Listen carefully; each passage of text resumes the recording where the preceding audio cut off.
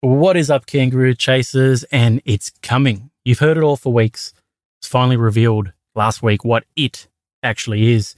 Of course, I'm talking about the CCCRL, or the Canadian Cooperative Championship Rugby League. And you guys have questions. You've asked them via our socials. And I've got two of the founders on with me tonight. So very exciting to have that. No golden points this week, but so much great content around chasing roos and chasing kangaroos at the moment. Beers with Brownie too. Check it out. Terry Liberopoulos is the founder of Greek Rugby League and Rugby League Review. He's on that show with Phil Brown. We've got our El Salvador versus Peru behind the scenes vlog as well on YouTube. Check that out. Once we get to 1,000 subscribers, or we're sending out 10 Steedens around the world to nations that need it. Every 100 subscribers are up to 156. We're sending the first 10 Steedens out to Vanuatu Rugby League. So get around Phil and everything he's doing for Chasing Roos on YouTube. Over on our Facebook page, talk about great content. But Rob Bergen, the godfather of Latin Rugby League, he has spent the last 3 months in Brazil on development over there. Absolutely sensational. Just landed in Brisbane. He's back home for a little while, and he did a 1-hour Q&A about his experience. Very honest, over on our Facebook page. Ended up going for an hour and a half. If you haven't seen it already, I suggest you take the time, go over there, check it out, because it's very informative, very honest. And of course, this podcast, you know what we're doing tonight, but I've already recorded next week's episode. It's our once-a-year annual NRL episode. This year I got to do it with the Bloke in a Bar himself in the Bloke in a Bar studios, Denham Kemp. Absolutely amazing chat. We talk NRL, as always, even on our NRL episode. We do talk a little bit of International Rugby League, quite a bit actually. So looking forward to bringing that to you next week. As always, matthainssport.com.au. Thank you for the support, Matty. Awesome logo designs, awesome jersey designs. Produces those jerseys as well. Check him out. Tell him you're a Kangaroo Chaser. Get 10% off your next production order. All right, guys, this is the longest intro that I've ever recorded. I'm Michael Carboni. This is episode 105 of the Chasing Kangaroos podcast.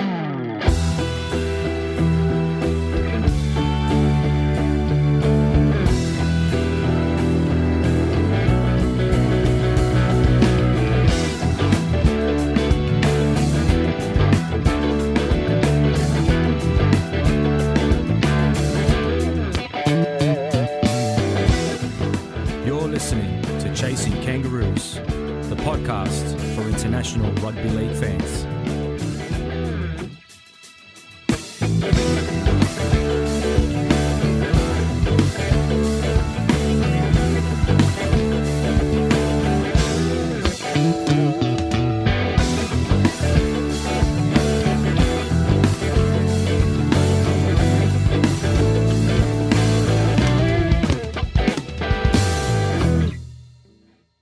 All right, Kangaroo Chasers, it's coming. It's almost here. We know what it is now. CCC Rugby League, the Canadian Cooperative Championship Rugby League.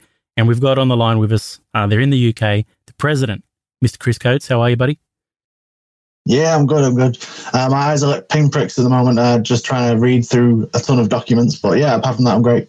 Mate, you're going to be a busy man as a president of this new competition. And the vice president with us as well for the second time in 5 weeks, 4 or 5 weeks. Of course, you heard her on episode 100, the call-in special, our very special event. And she's back as the vice president of the CCCRL. Sandy Shipley, welcome back. Thank you for having me back. I had a lot of fun last time. I'm sure I'll have a lot of fun again. It's going to be just a little bit longer this time because we've got, obviously, a lot to talk about. Guys, it's coming.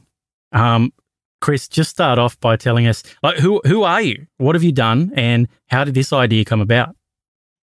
Yeah, sure. So I've been involved with the game for around, well, on and off, for around 30 years. Obviously, as a supporter, fan, player, coach, I've been involved pretty much at most of the levels in the game at the moment. And currently, I'm the national coach of Lithuania. And I coach a community club in the UK. Awesome. Who's the club? Sheffield Forges. Nice. So the idea around the Forges was that you need kind of more than one club in a city to generate interest. And by having a club at the north or south of the city, it makes kind of a really interesting scenario. So it just raises the profile. Wonderful. And Sandy, we know all about you from episode 100. Yeah. But tell us a bit more. How did you now get involved in this with Chris? God, it seems like ages ago since me and Chris had the first conversation. So me and Chris were speaking mid last year, kind of, I'm always trying to learn about the sport. So me and Chris have been speaking off, like on DMs for a while, and he's kind of trying to teach me about the sport. And then obviously the Toronto decision came out, and we were talking. He said, "Oh, I've got an idea." And I said, "Okay, what is it?" But before that happened, I put this speculative tweet. This was after the NRL made an appointment about expansion. So they appointed this new person to expand the game. So I put a tweet called the Toronto Series is, what if this happened in Canada? And within 12 hours, there was 20,000 impressions. And within 24 hours, or 2 days, it was 42,000. So clearly it was wow, even though it was a concept, it was not even I didn't even speak to Chris about this. And then Chris sent me a message saying, I've got an idea after seeing that tweet that I put out and the interest. And then he told me about it, and I said, right, we're doing this. Oh. Let's break this down. So I got my work head on going, right, let's break this down. Let's make sure we've got the right people behind this concept, and we're going to make this a reality. That's kind of, I feel like I'm a hijack sometimes. No. It was more a case of, obviously, before I kind of told Sandy the idea in the first place, I did my homework and made sure that, Sandy was going to be somebody that knew enough about how to develop business aspects that, should be really useful. Yeah. And as a really kind of passionate fan of Toronto and has loads of contacts within that area and the game, she was ideal. Yeah, great. I passed the interview test, clearly. I generally do my homework on most people I talk to. So, yeah, awesome. And so, Chris, you mentioned off air that this is kind of an idea that you've had bubbling away for 7 years. Yeah. What was the genesis of that, and how has it sort of evolved into what is now coming, the CCCRL? Yeah, sure. So back around 7 years ago, it's probably around 7 years ago now. It's probably a little bit longer than that, in fact. Yeah. But I was kind of sat as a fan of the game and realised that there were clubs within the game that were kind of predominantly hand to mouth, and that's a sad state of affairs to be in as a sport. And it's a really sad state of affairs to be in as a sport that prides itself on being pro first. And I just kind of sat down for a while and thought, well, what got us to this point? And the more I thought about it, the more I thought, and it was just kind of a concept that popped into my head. I just went, if you could start again, if you could wave a magic wand, if you could start again with a blank slate, what would you do? Yeah. And I kind of, that idea popped into my head and it just wouldn't go away. It was like a splinter in my brain. And it just kept coming back and kept, saying, in this situation, what would you do differently? In this situation, what would you do differently? If a club has a vote, or if a bunch of clubs have votes, what would you do differently? And every time something happened within the game, I'd kind of just sit down, write it down just to get it out of my mind, and then park it, because I just thought there wasn't ever a perfect scenario. There wasn't a situation where clubs would be ultimately, I wouldn't say necessarily willing, but able to adopt such a radical new model. And the more and more I thought about it, the more it just kind of fleshed itself out. And I just kind of kept parking it, thinking that there wasn't ever really going to be a situation where you would have a void of rugby league content and a desire for that to, come back. So you saw you saw the Wolfpack being kicked out of Super League as an opportunity. All of a sudden, it was like, hold on, this thing I've kind of been adding to, here's a chance. Yeah, definitely. It was like a perfect storm, a terrible perfect storm in that respect. But as a situation that it's for most people, it's kind of a once in a lifetime opportunity there. Where you've got a market of fans that really want the game, and you've not got it. Yeah. It's funny because, Chris, when after the Wolfpack, probably a week or so after the Wolfpack's demise, we'll say demise, because I don't think, well, you might tell me differently that they're coming back, but we'll see how this conversation goes. But about a week after that sort of an announcement was made, or that decision was made by the Super League clubs, you messaged me and you said, "Oh, I'm working on something. I'm going to get it off the ground." And I'll be 100% honest with you. I get messages like that every day. People saying, I've got this. I put a proposal together. Can I send you this? Do you want to see this? Tell me this. And it's great. There's a lot of good ideas, but you kind of said it and I sort of dismissed it. And then all of a sudden it's coming. And then all of a sudden here it is. So it's pretty interesting to see that. And I guess the message is to anyone out there that has ambitions or ideas, write them down, add to it. Because one day you might get that perfect storm. So now, mate, we've got, whenever something like this happens, whenever you get an announcement like CCCRL or anything like that in the rugby league world, you get a lot of questions. You got people that are really excited. You got people that are a little bit skeptical because they think they've seen it before, or they've heard about it before, and it just doesn't seem to work in our sport, but they keep hearing about it. So there's skeptics out there as well. So when things like that happen, we go out to the market, so to speak. We get our kangaroo chasers to arm us with questions. And really tonight or this morning for you guys, I'm just going to ask you questions, and hopefully you can be as honest and open about it with me, and we can learn all about it. Yeah, sure. All right, first up. So I thought this was a good way to start. So Rodrigo Rezende, who I think played for Brazil the other week, he wants to know, what does cooperative really mean in this context? So Canadian Cooperative Championship Rugby League, what is the cooperative and what does it have to do with sport? Because we don't see it that often in sporting terms. Yeah, I'm happy to take that question. So a cooperative is an organisation that's owned and run jointly by members, right? And they share profits and benefits, and members get chances to have their say on how organisations are run. Now, the profits kind of mean that members receive money, rewards, and offers, as a result, and the co-op can support its roots, its community, which is, in our case, the game. We need to be able to support the game and the community as a whole. And that's why cooperative fits really well. Now, in general, obviously the research I did around all this was, cooperatives are really, really resilient to market change. And more importantly, they give the public a say. Because, how many times you kind of wish that, XYZ Sporting League would listen more to its fans, or that players have wished the competition had listened to them? Yep. But with this, it's kind of built in. How many times have you thought that the public should be able to hold a league's board to account? Well, with this situation, because the league is owned by the members, you can.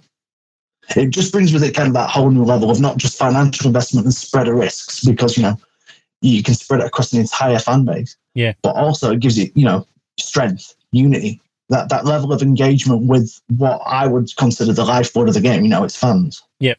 And its players. And because anyone can be a member and anyone can have their say, it gives that new level of unity that the game has always needed. And so that cooperative method, is the only really way to build this sport in a new area sustainably for everyone. And I know you mentioned, obviously, that sporting organisations don't often come around like this, but actually they're more prevalent than you think. So give us some examples of where it works. Yeah, sure. So publicly owned sporting organisations have existed before this and still do. So, you've got Green Bay Packers, who are publicly owned. Yep. You've got FC Barcelona, who are a co-op in themselves. You've got the Bundesliga, who have regulations around clubs being a part owned by fans, or at least 50%.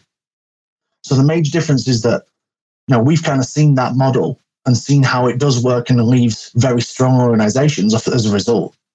And we want to just apply that entire model to the entire organisation to kind of unify the sport. Yeah. Yeah. So it sounds like it's happened for individual clubs, but this is the whole competition. And we've had a number of questions from, I'll shout out to a few of them, Dominic Bredger, Ken Lilford, Matt Sports, Luke Day, Mike Rojo. There's been plenty around the structure of this cooperative and how it would work. So, will the fans own a piece of one team, a team, some teams? or will they own a piece of the league itself? And the league won't. Yeah, I'll take that. Yeah. Yeah. So how the fan ownership will work is that fans and members in general will own the entire competition. Yep. So the league. So they're going to own a part of the teams, the players, and all of it, all together. Now, the brilliant thing about the cooperative model is that it's essentially owned, and the duplication of efforts and costs will be structured. So, you ask yourself, why would you need 6 sets of ticket office? Yep. 6 sets of payroll, back office support? Why not just have one really good one? And by doing that, you're going to ensure that the delivery to the players and the fans will be consistent across the board. So whether you are a fan of one team or another within the league, you're actually going to have the same experience from the other side. And that's how we can ensure consistency. Yeah, and on top of that, obviously, you get a level of, what's the word I'm looking for, scales of economy that you just can't possibly get with standardized clubs. Yeah. So is there a limit to the amount of fans that can effectively invest? And can they expect a return on investment? Or is it like a donation, so to speak? So it's effectively a membership model. So the thing with corporates is that membership is ownership, right? And that's kind of something that we need to kind of get clear, is that if you're a member, you own it. You have a say in it. You vote on it. You decide. We get everybody together, and because of that shared ownership model, you strengthen that league and you strengthen all the clubs to bring that kind of best environment. And there's nothing entertaining about having kind of one club that's miles stronger than every other that just runs away with it every year. Yeah. So you're strengthening every club to deliver an exciting competition. Yeah. And the thing is, no matter how much you invest, whether you were a fan that invested, say, $100 or $10,000, your vote is equal. So it's about not putting it off to anybody who truly wants to get involved and help the league. Yeah. And the sport. So there's no limit to the amount of people that could be involved? No, none at all. And only based on the number of shares that we obviously issue out as a group, and those shares can be increased.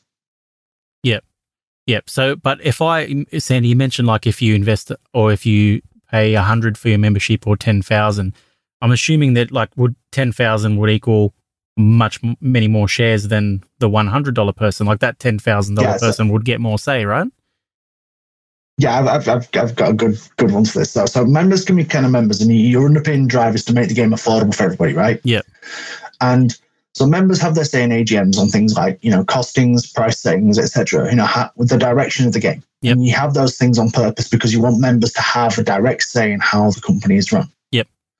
But membership's only part of that component, and we need to make sure that membership's really affordable. But there's another kind of share within this organisation, which is effectively preference shares. They're called preference shares in Ontario, but they could be seen as investment shares, and they're at a different price range. But because they're preferences, they have preference when it comes to returning of dividends. So you buy a membership, and then you buy preference shares to effectively get larger sums of money in capital investment. Yep. So that preference gives those shareholders first when it comes to the returns. And then once those are paid out, all members then get paid in that same way. And that means there's kind of options for all fans to kind of buy in whatever their budget is, because, provided they're a member, they're equal as preference shares and they carry the same vote. So it's not the number of shares you own.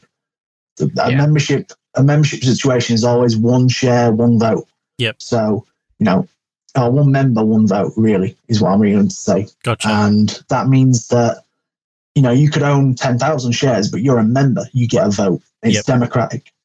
Mm. So what would happen? Say, for example, you want to admit a new club and you need to vote around where that club comes from, what that club's called. You would just have a shareholder meeting or something, and how would that work? You'd have a members meeting, and as part of that members meeting, you would effectively put information out for all of your members to vote on ahead of the meeting, so that members are fully informed, and we don't have to go through an entire massive process. Gotcha. But all members will be fully informed of what those decisions mean, and the information behind it. Because you've got one of the real core values of a cooperative is that you're kind of transparent. So you need to be able to show, members that what you've done is researched well, what you've done has been put together properly, and then the members have the opportunity to have their say and a vote on the back of it. Yep. And so would membership renewal be every year, or is it a once in and you're a member for life situation? It's a once in and you're a member. Yeah, well.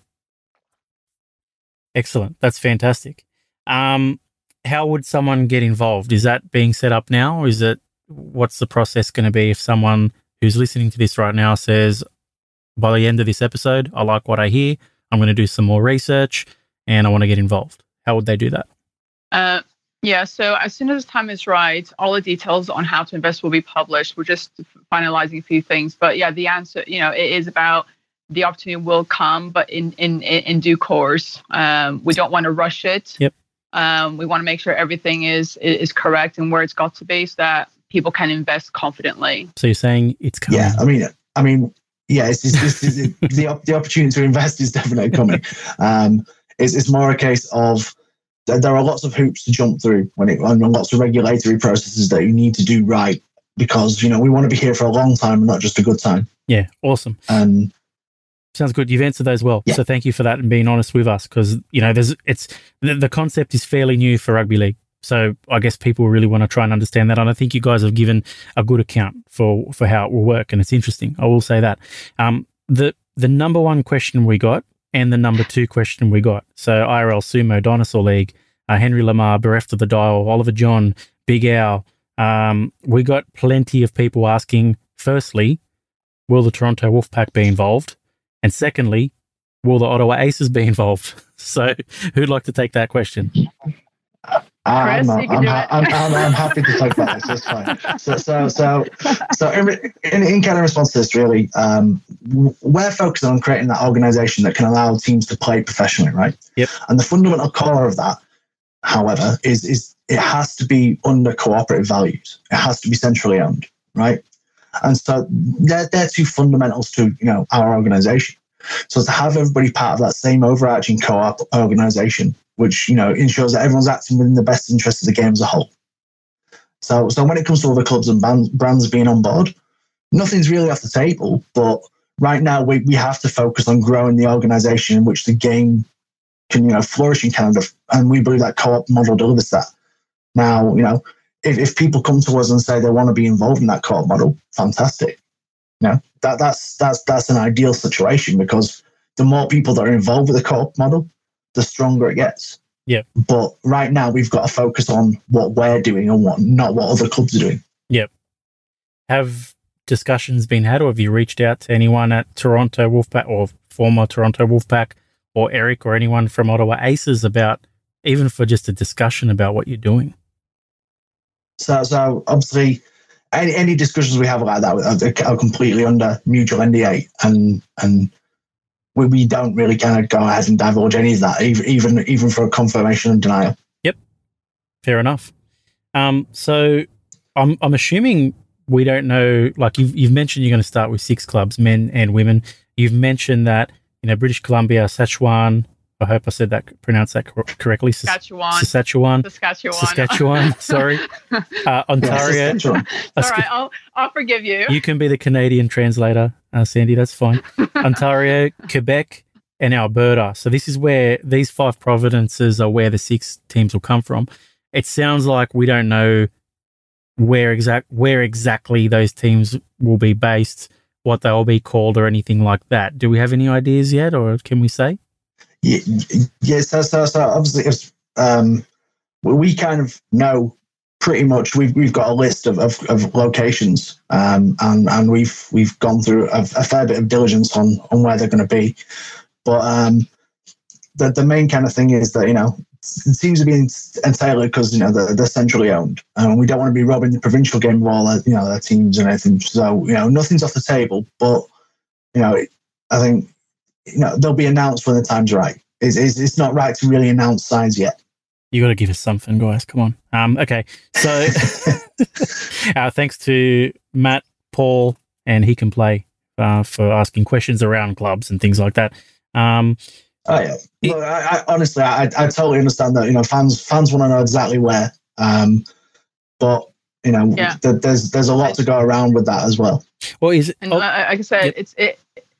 it's all about doing our due diligence and making sure that when we are announcing things that we have gone through everything to make sure it's right the first time. We don't want to announce something and then say, oh, damn, we forgot something. We want to really make sure that everything is done correctly. We really want to make this a league that is different.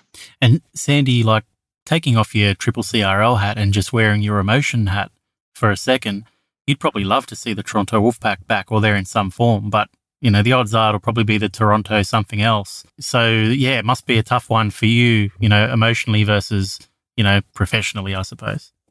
The thing is, what I've come to realize really is that I'm a rugby league fan. Yes, Toronto were the team that got me into the sport, but actually, I'm just a rugby league fan now. I'm watching the NRL.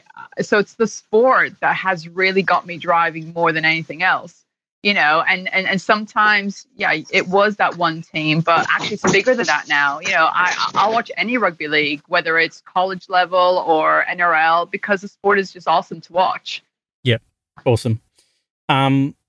Port Kiwi wants to know how many teams now, which we've answered is 6, and how many do you want in the future? Like what does growth look like, or steady growth look like? So at the moment we've got 6 now, but it's for men and women, so it's actually 12. So there are going to be 12 teams to cheer for. Yep. As such, in the future, sky's the limit. The underlying thing we want to make sure is that the competition is sustainable, because by making it sustainable, it will just help natural growth. But yeah, initially it'll be 6 teams, and each team will have a women's side and a men's side. Yep. We wanted the women's competitions to start at the same time as the men's. Yeah, beautiful. Okay, so guys, Stuart McLennan and Alan Taylor, they had a similar question. So I'm gonna paraphrase, but the competition has been described in many reports as either grassroots. It's been described as semi-professional. It's also been described as professional. So what is the initial intention? And if it does have a professional element, how would that work? Yeah, sure. So the intention really is to kind of grow sustainable, right? So to do that, there's got to be a pathway towards that professional game, and to do it sustainably, it's got to be in phases. Yep. So the phases to really begin with, as to start out initially as pro-am, right, with both experienced professionals and provincial players working together at the same team. Now they're all going to be paid. So you could effectively say it's semi-pro, right? Yep. But the intention as the organisation grows, and the revenues to go with it, and that underlying provincial game, because that's a core element to this, is that we've got to have a provincial game that supports growth. Is that all players will then effectively increase their pay and become a truly semi-pro division, and not be robbing from your underlying kind of provincial game, because you want that to be strong. And in due time, that it becomes a full-time pro division off the back of it. It's not really a Magic 1 scenario, because Magic 1 scenario plans are pretty much unsustainable, because they're not really realistic. What you're doing is you be a loss leader, and if you're a loss leader, then you can't attract investors because there's no proof that you're making money. Yep. So to do it as a loss leader function, you'd need somebody with unbelievably deep pockets that was willing to lose out on a ton of money in the hope that one day they'll make it back on the back end. It's not a sustainable plan. So revenue itself will be kind of generate from ticket sales, merchandise, advertising. There's some really kind of innovative use of technology with my technology hat on that I can't really go into loads of detail right now because it's kind of proprietary IP. And then broadcasting, and there's the way we're going to go broadcast the events and everything around it is kind of unique in itself. And there's more detail going to come out of that, later. So there are, so in terms of broadcasting, sponsorships, things like that, that's sort of all in the works. Yep. And obviously, make no mistake about it, though, the plan is purely built around being sustainable. There's no point running with this before anybody can walk, because if you can't grow sustainably, you're just going to be here for a good time and not a long time. And this needs to be something that's going to be around for a long time. Well, let's keep on that budget sort of topic, right? At Breath of the Dial on Twitter, he says that in 2018, Forbes estimated that Canadian Premier League soccer, so the second most recent startup league, team budgets were $4.5 million per year. So with your 60-40 fan private ownership model, with a 60-40 fan private ownership model, even with a budget half the size, that's more than $1 million invested from fans. What kind of per team budget are you thinking? I'll take that, Chris. So, I mean, I'm sure you can all understand that, we can't really, talk about budgets right now. Budgets are a very commercially sensitive subject, and we do intend to honor our commercial obligations, that we agree upon. And when the time is right, we will be making these announcements so people are aware. But I'm sure most listeners will understand that this type of topic is, commercially sensitive until we have gone public on announcements. Yeah, spoken like a true person that does governance. I love it. Great. All right, I'm gonna. Sorry. It's all good. I'm gonna steer clear of financial talk and club names and things like that. Okay, let's move on. Bernard Fizz and Mundialism. They are asking similar questions again. So we've had a lot of people asking the same questions, which is good. It means we're getting to some answers that people really want to hear. So the CCCRL appears to have endorsement from the Canadian Rugby League, but not the ownership of the Canadian Rugby League. Can you explain the relationship between Canada Rugby League yourselves and also the provincial bodies, so British Columbia, Alberta, Ontario, etc., etc.?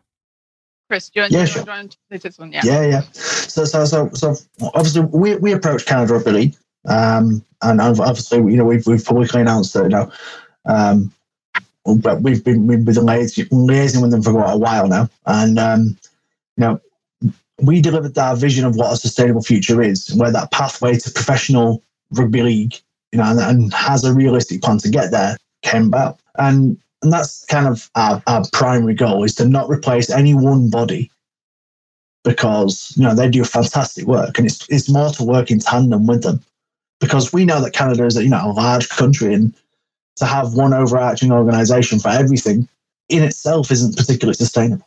So we've obviously pledged to donate 10% of all of our profits back to grassroots to continue to strengthen player pools, and because there's so many people doing a great job within Canada already, we just want to help provide that pathway to stimulate that growth by giving that that opportunity, that outlet on a bigger stage to showcase talent that already exists in the country. I mean, when we were watching some of the footage and we were watching some of the highlight moments, we saw some great stuff.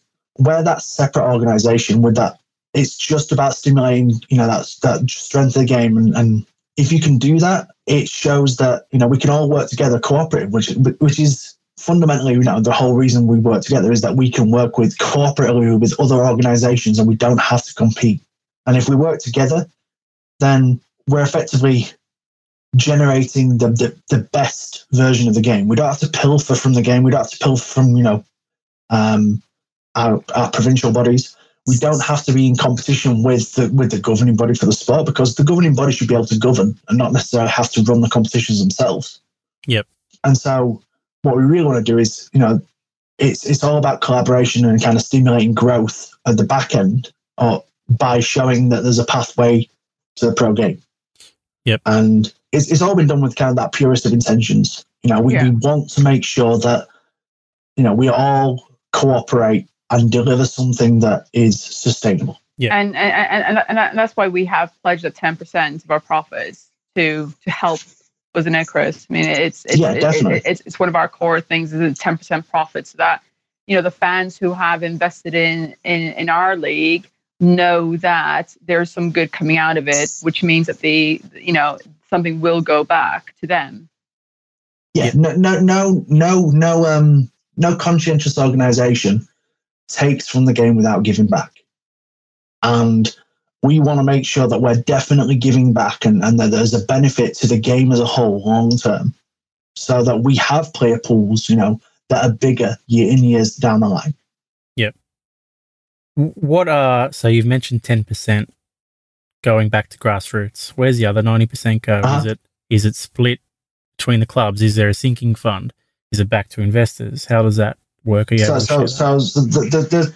There's a few kind of elements to that. So obviously there's been conversations historically, especially around COVID, right? That there's never been a war chest for things. And it seems insane that, as rugby league as a sport, we've survived 2 world wars, a pandemic, before this pandemic.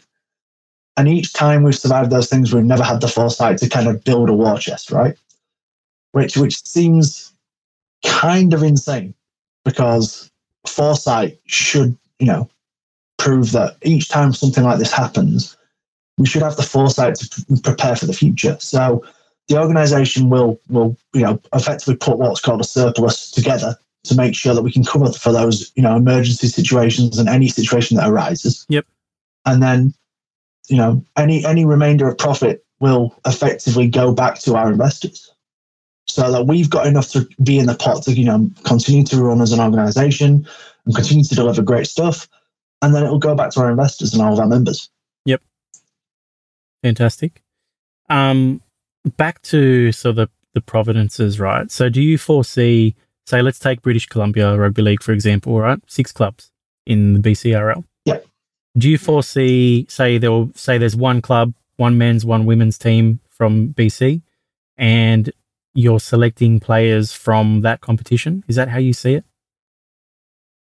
Yeah. So the idea is that, those players from those provincial competitions will continue to be in their provincial competitions. Yep. And as we go along, we want to work in tandem with those organizations. And we've talked about this, and effectively we will liaise and work with all those organizations to make sure that seasons, don't clash with each other, so that we can take the best players from each of those provinces and have them involved with professional selves.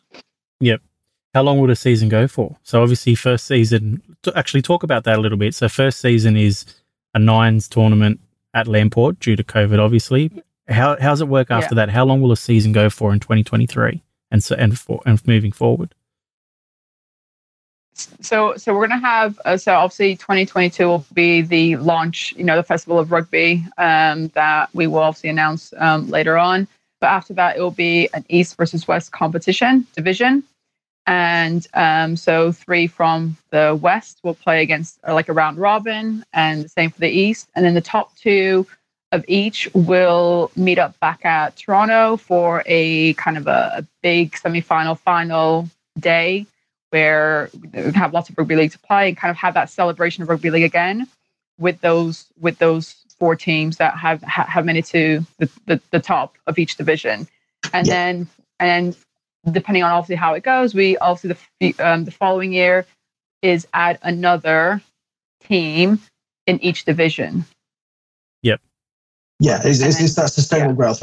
As long as we've got those players to sustain the growth of the number of teams we have, then the expansion will continue. And the idea is that then your 4-week competition will turn into a 5-week competition, will turn into an 8-week or a 9-week competition, because then you play double round robin. And it's that kind of method of growth that is more sustainable. So what we don't want to do is go, say if we turn around and said tomorrow we've got 16 games, what we'd actually be doing is pilfering and pretty much shutting down all of the provincial competitions, because there wouldn't be enough time in the season for them to be involved provincially. Good. So what we want to do is grow the game progressively, so that we're not taking all the players away from the provincial teams forever. And then as the provincial numbers swell and they become more able to sustain, if they get to the point where they've got effectively 2 teams worth of players, then we know that at that point we're probably right to start growing as a competition ourselves in the number of fixtures that we run.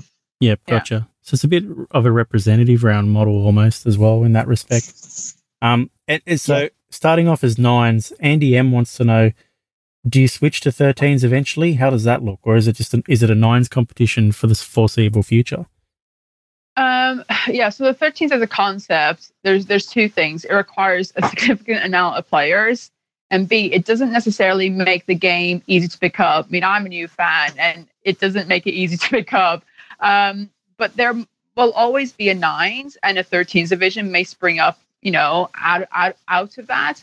But for now, we are focusing on delivering a competition that is realistically based on numbers and showcasing the 13s games maybe as a special event.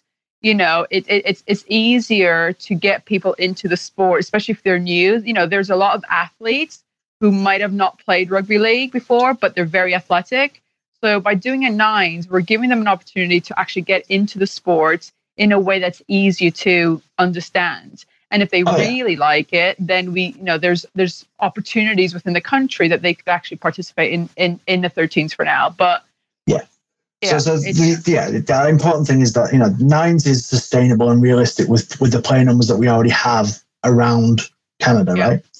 And the nines competition itself provides kind of opportunity for exciting things to occur. You want to be entertaining for fans. It kind of also really lowers that barrier for entry that fans and athletes, who are gifted, especially for athletes who are gifted, physically gifted athletes, to kind of give our sport a chance. It lowers the barrier of entry for fans to watch it and not have to be invested in just watching, a full 80 minutes of content. They could watch, a couple of games and actually be involved and still watch those games. And we need to kind of change our model and say that, fans who, don't watch 80 minutes of rugby every week are not real fans, because that's turning people off our game. We need to be more accepting of all fans and all fandom, because it's more important to be in the general public side than it is to just showcase 80 minutes of linear content. And the thing is, if you look at North American sports, look at Toronto Maple Leafs or Toronto Raptors, not every fan watches the entire game, but you wouldn't say they're less of a fan because they're not watching the entire game. It's not that way. It's, fans can be in different ways. And by having a nines, it's flexible that way. It allows them to kind of dictate how they want to watch the game.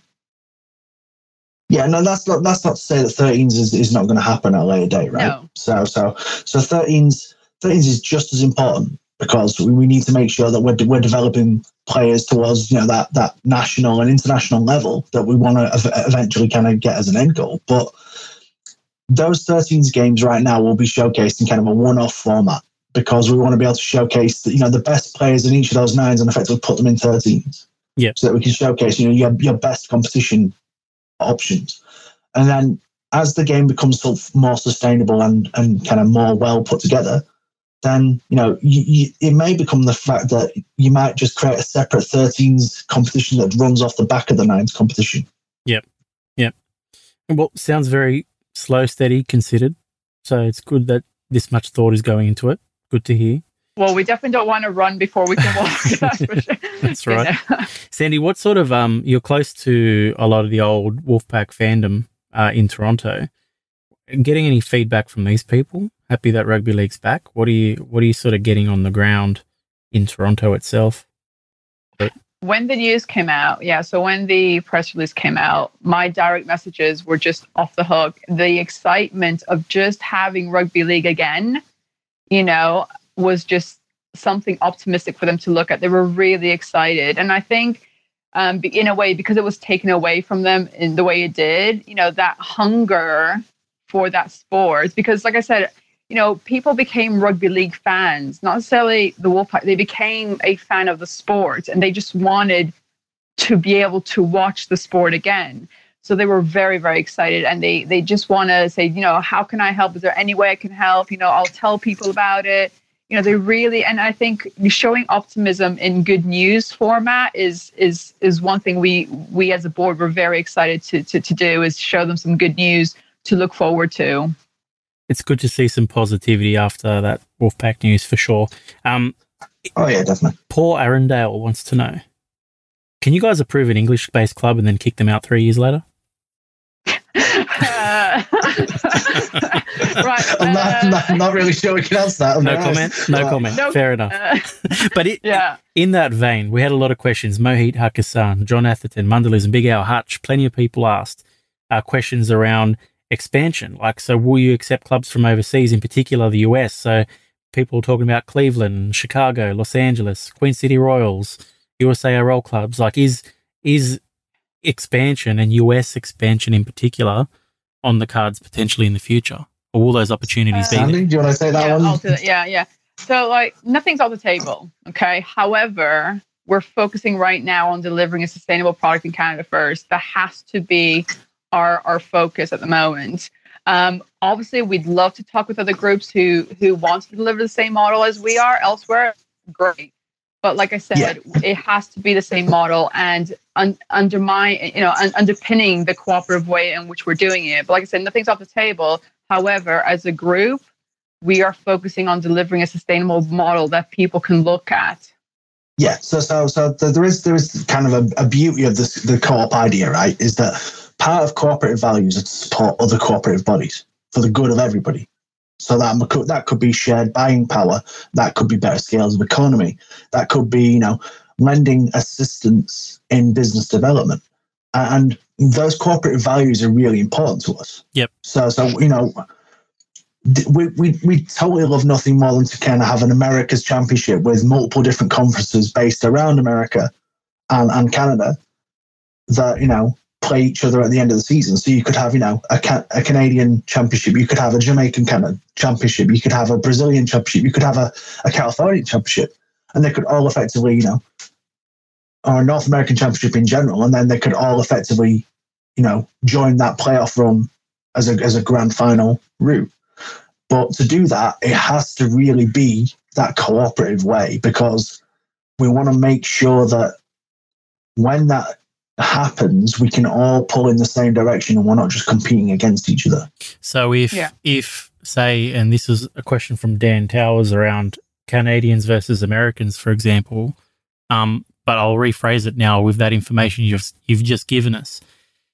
Say Canadian Rugby League had a nines tournament with their 6 clubs, and they wanted the champion to play your champion. That wouldn't be able to happen because their league is not a cooperative league. It would need to be different. Is that right? No, it's an interesting concept. I think that Can-Am tournament is an end-season showcase is a great idea. Yeah. I think it's more a case of, cooperation is a fundamental thing that we have to make it a fundamental for everyone. And that doesn't mean that we'd be kind of pulling everything off the table for any other competition to play with us. So a Can-Am tournament sounds a fantastic idea, but we'd have to really talk to people in detail about how that ties together, really. Yeah. I'm guessing it's way too early to be even speculating or considering things like that. But I guess we've kind of got we've definitely got to have a competition first to make that a possibility, haven't we? Definitely. Raheem wants to know, is there success and failures to be learned from the Toronto Wolfpack situation and Canadian Women's Hockey League? I don't know much about Canadian Women's Hockey League, but I assume there was a bit of a failure there. Any lessons learned? There's tons of lessons with this. I'll let you do that because you've got your list. It goes back to researching again, doesn't it, and doing lots of homework. So obviously we're not going to bring down the efforts of either organisation, right? Yeah. Both have done great things over the years, and without the hard work of things like the Wolfpack, there wouldn't be even fans out there wanting to support as much in Canada. Yeah. And so for that, we're totally grateful, right? But there are failings, and you need to learn, that key lesson from history in general is through transparency, right? Yep. And I think transparency is a really big one, because if you're a cooperative group, you're made to keep everybody appraised of all the organization's operations, and board members are accountable to their fan base, to the people who invest in it. The problem with a lot of organizations is that they believe that everything has to be a secret. And the problem with that is that you operate in isolation. And if you're operating in isolation, then eventually what will happen is, people won't believe in it. And there are a few reasons for the Canadian Women's Hockey League to kind of fall by the wayside. But one of the things that was brought up in the very beginning, or brought up during that kind of course of events, was that there wasn't a trust that things were transparent enough. There wasn't enough information to deem that investment worth it. And I think pure transparency with your members and ensuring that everybody is appraised of what's going on is a much better way to be, because then people know whether they need to help as opposed to waiting for something to blow up. Yep. So yeah, I guess to answer the question is there's loads of successes and failures to be learned from that. One is don't grow too quickly, because if you try to grow too quickly, you're running before you can walk, and then you become a loss leader. And once you become a loss leader, it's unbelievably difficult to attract investors who want returns because they can't see it on the books. And as boring as it might sound, the thing of we don't want to run before we can walk, that is very true, though. We want to make sure that we're doing this the right way so that, we can make this a game for a very long time, and not just for a few years, So it's a boring answer, but actually it's a very important one. There's pressure to make a profit from the get-go. Am I right? Yeah, but there has to be, because if you're not doing it to make, ends meet at the very least, then what you're really doing is just plumbing money in and hoping that you get money off the back end, and that even that model isn't sustainable and will put other potential investors off. So if you're going to do it, you've got to be doing it to, at the very least, break even, if not make a decent profit off it. And our model pretty much is built around that. But that's the thing with any business. You're starting your own business card. You're not going to say, do you know what, we're going to lose all this money for about a year and then start thinking making money. You want to make a profit as soon as you can. It's about, that's the ultimate line. So it's not a new concept of profit is important. We're not going to you're not going to run your business carbs for like 5 years, always on a loss. Oh, look, no, of course. In business, you want to make money, okay? But I'm just, I guess in sport, and especially here in Australia, the concept of a sport making money, it's difficult. So, for a startup in Canada, for rugby league, it might be difficult as well. And that's the reason I asked the question. It will be difficult, I guess. But obviously the pressure's there. There's totally going to be challenges. Yeah, there's totally going to be challenges. But fundamentally, if you're proving that, the market is there and the revenue generation is there, and you're proving that, you're operating sustainably. Yep. And you're operating within kind of a really good kind of model, then you can take those numbers and you can be kind of transparent with your investors and say, look, this is where we're at. And this is the level of investment to kind of take us to the next level. But they'll have confidence that because you're being transparent with them, they know exactly where they stand the whole time. Yep. Ian from East Leeds wants to know, this is a good question, I think, given development stages of pro women's teams in sport, including rugby league globally, and increasing media and corporate interest, are you basing any decisions at all on women's rugby league in Canada having maybe greater potential to grow a little bit quicker into an elite sport for media and sponsorship levels as well, especially considering, the Ravens are at the World Cup this year? I mean, do you think there's potential that the women's side of this could grow faster than the men's side? Yeah, so we've kind of got our ears to the ground on all this stuff, because obviously part of our major decisions around making an equal standing competition where men are women are on that same billing, is not just an idealistic decision, but it's also a business decision, right? And if you can have that equal opportunity, equal standing competition when women and men are not, I've intentionally said it the other way around, because women and men are on the same billing, and not just men and women as an afterthought. Yep. Any organization that's forward thinking would be mad not to think that, right? And if you can showcase talent, on that, male and female on the same ticket, it's huge. And I think that personally, that won't be ignored by, bigger commercial organizations that will see that opportunity to be attractive and support equality from day one. Yep. And I think if you do that, then you're kind of showing a new way of doing things. Women shouldn't be on a completely separate ticket to the men. Yep. There's nothing that says you can't have a women's and a men's game if you do it in the right format on the same day and have the same group of fans supporting both teams, because they're both the same club. Yep, I agree with that. Ethan Andrews wants to know, and we touched on this a little bit, but I guess it's the second part of the question that I'm interested in more, but where will the competition sort its players from? So we know it's going to be from the provinces. And will there be any combines? Will we be able to target players from outside of Canada? Will there be an overseas quota of sorts? Like, do you expect to see, guys from Queensland Cup or New South Wales, for example, are those sorts of levels or lower coming across and being a part of it? So obviously there's a few areas to go. So I'll look at where we're going to target. So obviously we've got the provincials. We've also got universities.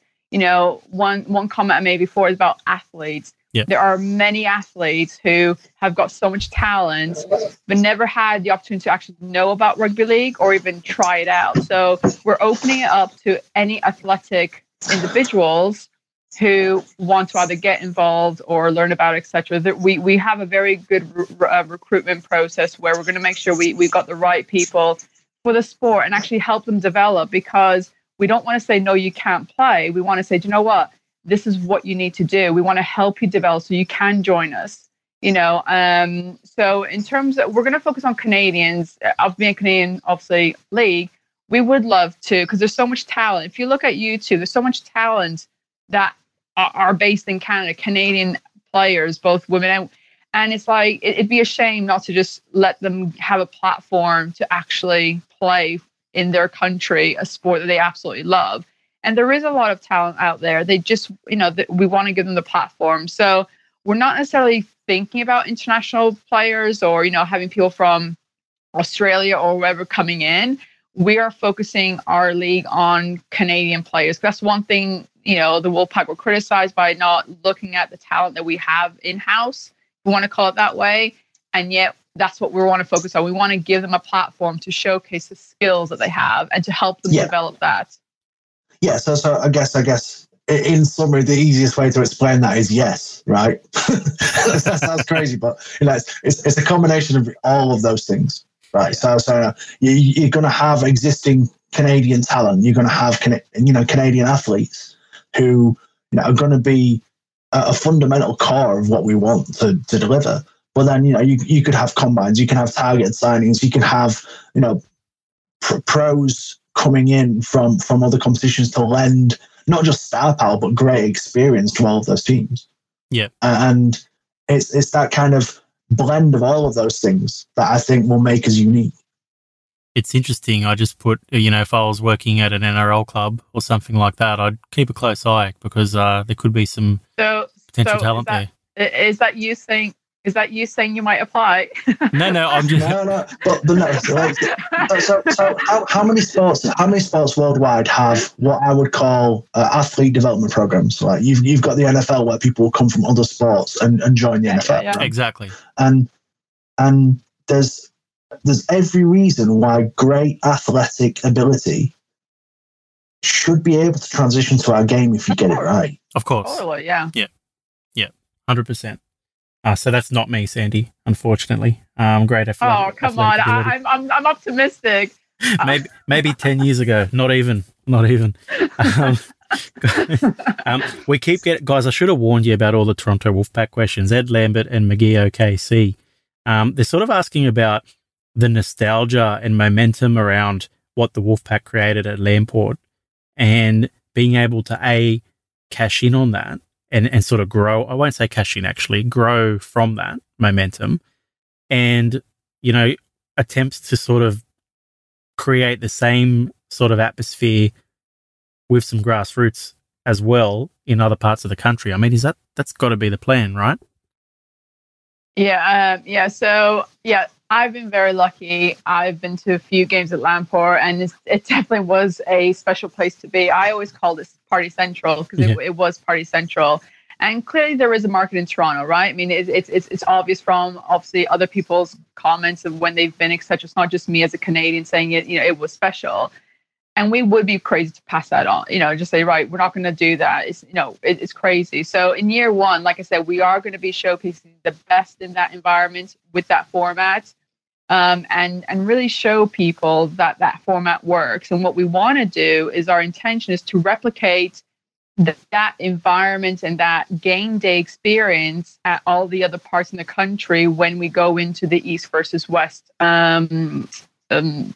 competition, because it works, it's very unique, and it really is a family atmosphere. It's a party atmosphere, it's a family atmosphere, and it's just a fun environment. And it'd be silly not to maximize that.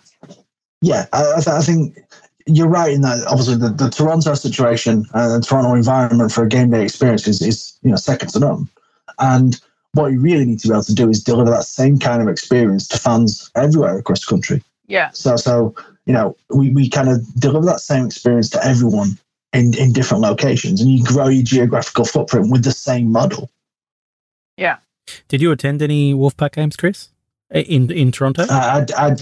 Unfortunately, I didn't get the chance to. Never did I. My day job is quite intense, actually. So I visit kind of many like research institutions and deliver kind of high performance computers. So my time to kind of get out to lots of different games is limited. Yep, fair enough. I haven't been to a Canadian game either, so that's I'm not going to judge. Just trust me, guys. It's really good. Oh no! Everything I've seen and heard from people I know, everything I've seen about the environment, everyone I've talked to has always said that that environment is amazing. Yeah. And if you could bottle that up, we've the thing is that as a game, we seem to have these cycles of where we push the boat out and we do things in the right way, right? So you've got Bullmania, you've got all those environments where you showcase that great game day experience, and then for some reason we kind of stop doing it, and then we kind of go back to our bread and butter and not just continue to showcase great experiences. And it's got to be more than just about the rugby, because if it's just the rugby and something happens to the quality of the team, as an example, then fans get switched off. But if it's more than rugby and it's entertainment, then people will be entertained regardless of whether you're winning or losing. Yeah. And it's that entertainment piece that we've really got to get back within professional sport, especially in our sport. Let's look at the NBA. New York Knicks, pretty shit. They've been okay this season, but they haven't been great in recent times, but they sell out every week or every game. Yeah. So it's because they want to be entertained. Yeah. Have you seen the Maple Leafs? We've not done well since 1966, and yet it was 67, and yet we still sell out. Yeah, exactly. No, that sounds like you got a bit of a chip on your shoulder there, son. Well, I always, you know what I say? I always, because obviously the England soccer team and the Maple Leafs won the big competition in the same year, and I always ask the question: which of those two are gonna win the next one? Will it be England? Yeah. Will it be England, or is it going to be the Maple Leafs? Well, we'll see. Hey, England might win a World Cup on home soil at the end of the year, guys. You don't know. Could happen. Could happen. Yeah. Big Al wants to know about salary cap. Is there one?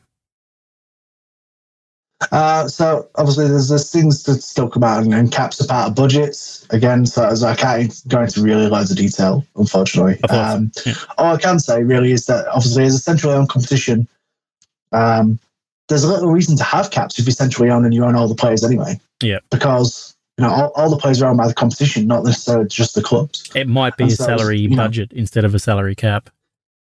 Yeah, because you want to be able to attract and retain all of your talent, right? And if you're putting in arbitrary caps, the problem with that is that as an organisation, you can't retain the talent that you need, and you'll lose out to people who are willing to pay more. So would you say, okay, this club over here needs a bit of help, so we're going to spend a bit more money on their squad this season? So it won't necessarily be completely even, which is fine.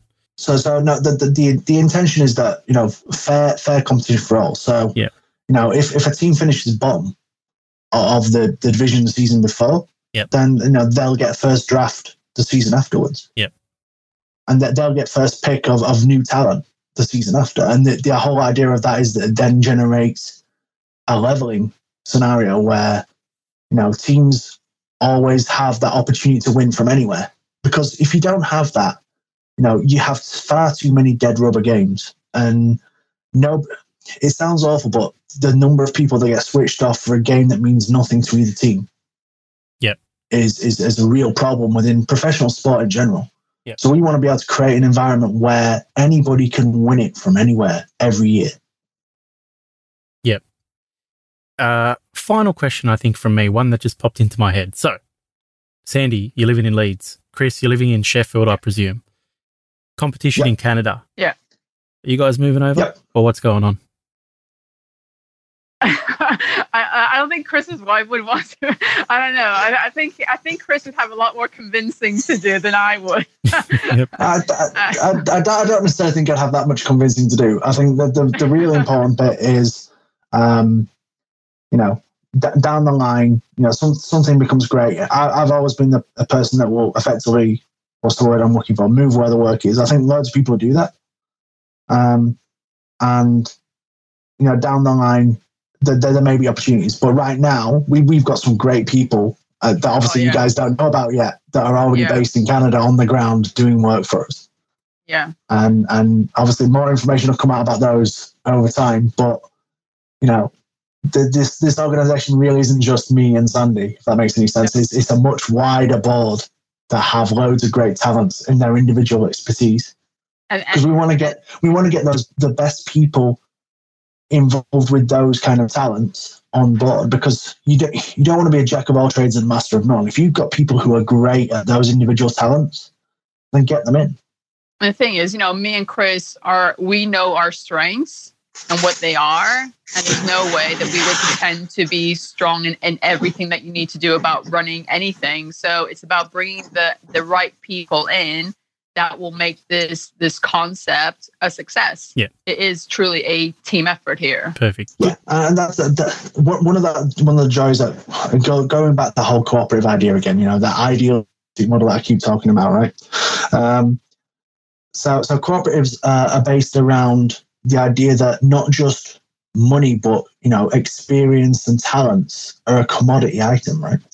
So if you've got people who want to be involved with the cooperative that can help the specific goals, say for instance, they're a solicitor or they're an accountant, or they're skills that you need as a group. And so people who want to be involved with the cooperative for those things should really come and talk to us, because those commodity skills make the cooperative a stronger organization.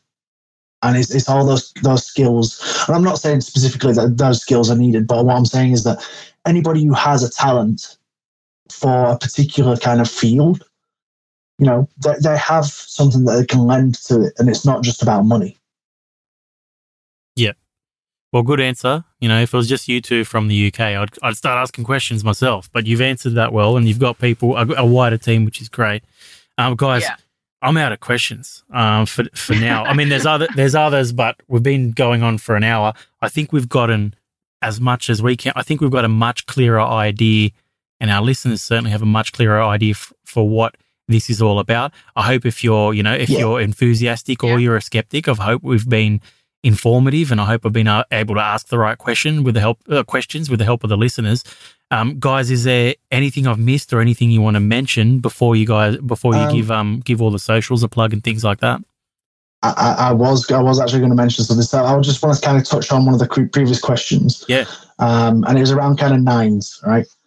And it's whether I believe one of the questions was, are you going to travel from BC to Saskatoon for a nines game, right? And one of the points kind of regarding travel is that in a 3-team division, you've got 2 sides that would travel to attend the third team's location in your divisional structure, and that means that it gives fans 6 games to watch. So that's over 2 hours worth of entertainment, and out of those games, you get the opportunity to watch your team in either male or female equivalent 4 times. Yeah. So you get the side, you're going to see your side 4 times, and that's definitely worth the travel. So it's not just like you're traveling from one location to another for 20 minutes worth of game. I think that whole nines concept, if you were just traveling from one game, I totally understand that would be an issue, but you're traveling for more than 2 hours worth of entertainment. Yeah, it's an event. Yeah, it's totally an event, and that kind of that's the beauty of the nines competition, is that you can show more. So you can show more different, varied content than just watching one game that might be over. And this is the crazy thing, right? If you watch one game, the game itself might be over if it was in 13s after 20 minutes. Yep. One team might be running away with it. And you're basically there for the remainder of the game just thinking, I'm going to drown my sorrows, right? And with this opportunity, you get the opportunity to pretty much have varied content all the way through. So if you're losing one game, it'll be, we're losing this game, but we've got another opportunity to get a win today. Yep. Unless you're a Dragons fan like me, probably lose all of them. St. George Illawarra Dragons, shout out. Or if you're a Panthers fan, we'll get used to winning. I knew you were going to say that. I've waited an hour and 12 minutes. I had to. I had to. I was going to say just a little plug at the very end of the dig. I love it. It's great. Sandy, where can we follow, or where can the people, the Kangaroo Chasers, follow the Triple CRL online? So we've got there's so many platforms. We've got Facebook, which is obviously Canada Cooperative Championship, and then we have Twitter, which is CanChampRL. We've got, if anyone's got any information, you just email us on info@canadachamprl.com. Yeah. So we've got any questions, because So we've got our website at canadachamprl.com. We've got Facebook and Twitter, and they are CHChampRL. And then on Instagram, we've got CCCRL1. And there are more channels to come. Yeah. Great. There's totally so much to come. I think that's the really kind of thing I want to kind of finish on, is that, we've kind of talked to you about little bits, and it's just an announcement base, but there is so much more that we've done in the time that we've had it as a secret. I mean, that's the crazy thing, is that that was crazy. Nothing is a secret. Yeah. Nothing seems to be a secret in rugby league circles, but yeah, this has been a secret for more than 4 months. Yeah. That must be a record. You did a good job to keep it a secret. There aren't many of those. I look forward to the TikTok channel. And I look forward to. Are you joining in? Are you? I'll dance. I'll dance for 6 seconds. I don't mind. But yeah, look, guys, looking forward. We'll hold you to that, right, Cabs? No one's gonna. I'll edit this part out. But we won't do that. We won't do that, Mercho. So, guys, thanks for jumping on, making things clearer. Looking forward to more announcements to come. You can always share that with us, and we will, of course, do the same with our listeners. If anyone is interested in contacting you, then they know how to do that now. And guys, and totally. I mean, I had a good discussion on Twitter with a couple of fans the other night, and one of the things that I kind of mentioned is that, if you're an organisation that wants to pride itself on being accountable, you've got to be approachable. Yep. So we want to be approachable to everyone. Great stuff. Good to hear, guys. Good luck. Plenty of work ahead, but it's coming, and looking forward to seeing more of it. So, Chris Coates, Sandy Shipley, thanks for chasing kangaroos with me tonight. Well, thanks for having us. Thanks for having us.